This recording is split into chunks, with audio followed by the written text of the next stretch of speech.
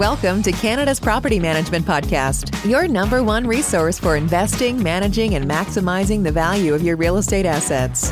And now, here's your hosts, Carla Brown and Adrian Schultz, Canada's rental property experts. Oh, we're starting off with a laugh again, but we're not going to retell the joke. But no joke. We got to be serious, Carla. Okay. I'll put my serious face on now. Thank you very much. For the record, for those of you who are not watching, Carla Brown now has her serious face on, and that's because we are talking about serious things. And that is, do property managers need to be licensed? Or another way, if you want to be a property manager, do you have to get a license, right? So why don't you start us off, Carla? Perhaps we could talk a little bit regionally. Sure. Okay, so there is a little bit of a difference between rental management and condo management. So let's talk about the rental management, and then we can get into condo management afterwards. I think most of our listeners are in single family, multifamily rental space. In Canada, every province has its own set of regulations dealing with real estate. And most of the provinces, with the exception of, and I think I'm going to get this right. Does that sound confident? With the exception of Ontario, Nova Scotia, New Brunswick, Yukon, PEI, and the Northwest Territories. Yep. You do not have to be licensed to be a property manager, but every other province does require a license. And every act in the provinces will have their own little parts that really talk to what is a trade in real estate as it relates to property management. So they're not all identical, but they're very similar. And really, it's if you are taking money on behalf of somebody else, that's really the big one, is if you are collecting rent on behalf of someone else, it is a trade in real estate. So if your friend, Adrian, asks you, if you were unlicensed, you're licensed, so it's a bad example. But if your friend asks you to manage their property because they're moving out of province for the next couple of years, and you decide to do that, and you are going and collecting rent from that tenant every month, you do require a license. People do not understand this. Because the funds are collected in trust for another individual, very much like when a law firm holds money in trust, when a real estate brokerage holds money in trust, a property manager holds money in trust for the investor or property owner. And that money has to be protected by insurance, a surety bond, and in many cases, the Provincial Real Estate Acts provide some form of security and protection as long as the person you're dealing with is in fact registered and licensed. Right. And when you said like hold in trust, it's in a trust account. And a real estate trust account, the major banks know what that is if you go to open one. And this is something that I know when I first started my property management company, I ran into all the time. It was like, I used to say my biggest competitors were unlicensed property managers. And it's not like they were trying to skirt the law. They actually did not know. I don't think the general public understands that you do need to be licensed. And I think we have an episode from earlier on, maybe in the summer. I think it was something to do with the Wild West or something. Yes. I can't remember what it was, but we were talking about that because we had a few cases in Saskatchewan where there were unlicensed activity that really probably fell underneath that licensed area. So do you want to talk about the condo management side a little bit, or? Yeah, again, it's very regional or very jurisdictional on how condominium management is viewed by provincial regulators.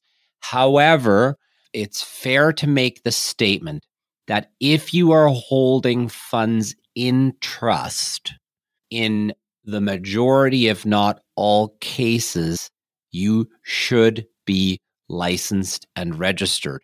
And on the condo side specifically, because the condo fees come in and go towards the expenses of the condominium property.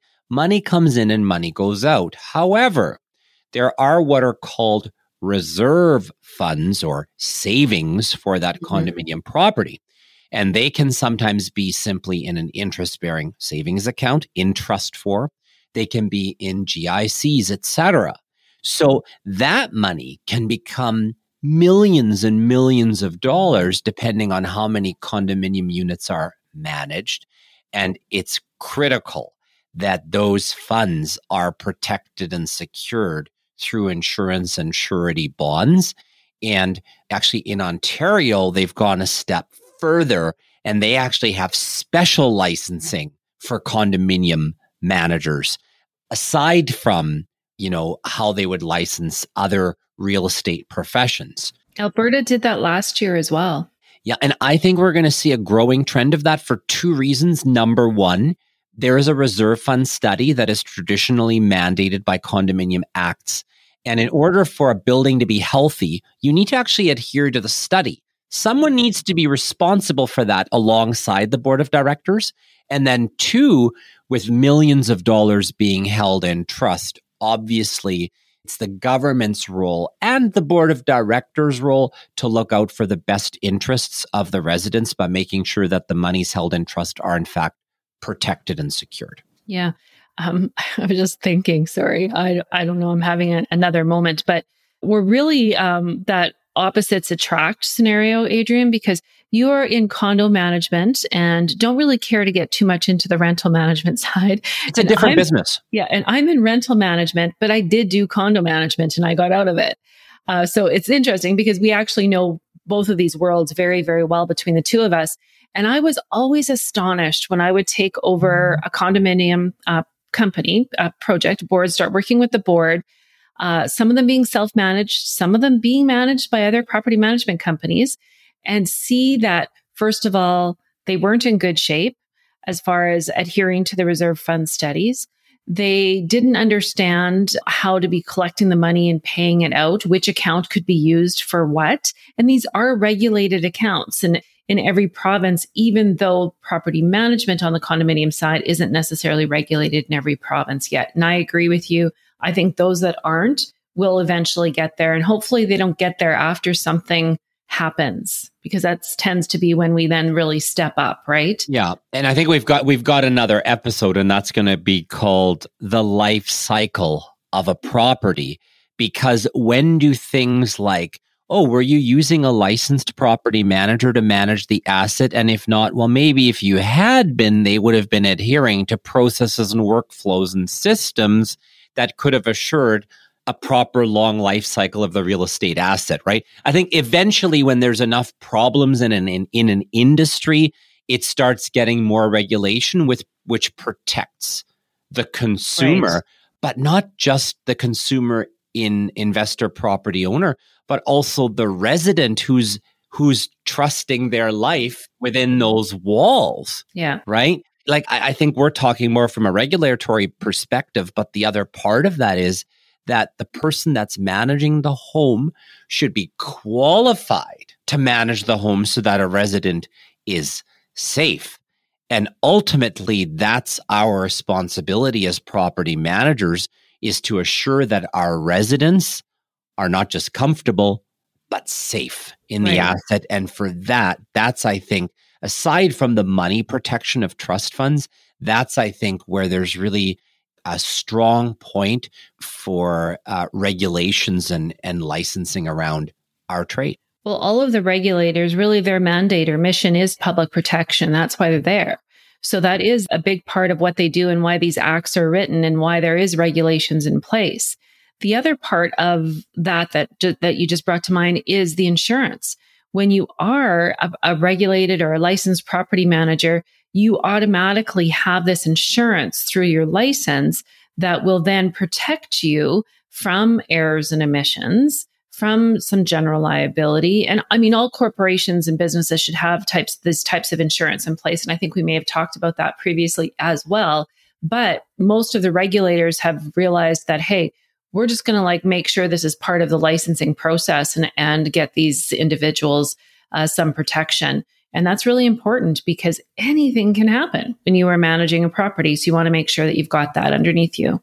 If you're an investor, a property owner, before you start doing business with a property manager, go and check to see what your provincial requirements are. And if registration is required, go and look up the person you're going to start dealing with to make sure that they're registered. Okay. These are online databases that you can search online. Yeah.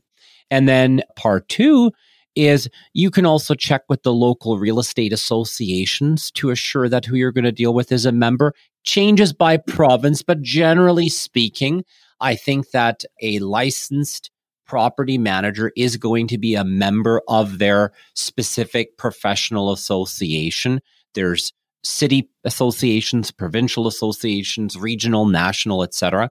But I think that those are extra layers of engagement with the company that you're dealing with, but also levels of protection because you can assure that there's best practices being applied. And then I think most importantly, work with a trusted national brand such as RPM Canada that has accredited professionals all across the country so that you're not having to deal with like different people in different places, but rather a unified brand with unified processes and systems to protect your assets. Right. And that's really what it is about. And it is professionalizing the industry because I would say our industry has still a bad rap every once in a while. And we're working hard to change that.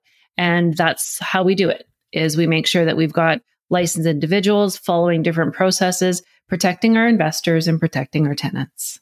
Now that's real property management.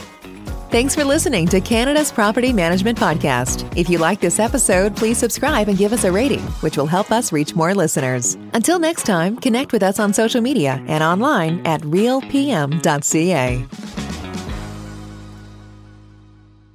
Today's episode is brought to you by Century 21 Canada, the gold standard in real estate. Explore listings, find an agent, and get advice at www.c21.ca.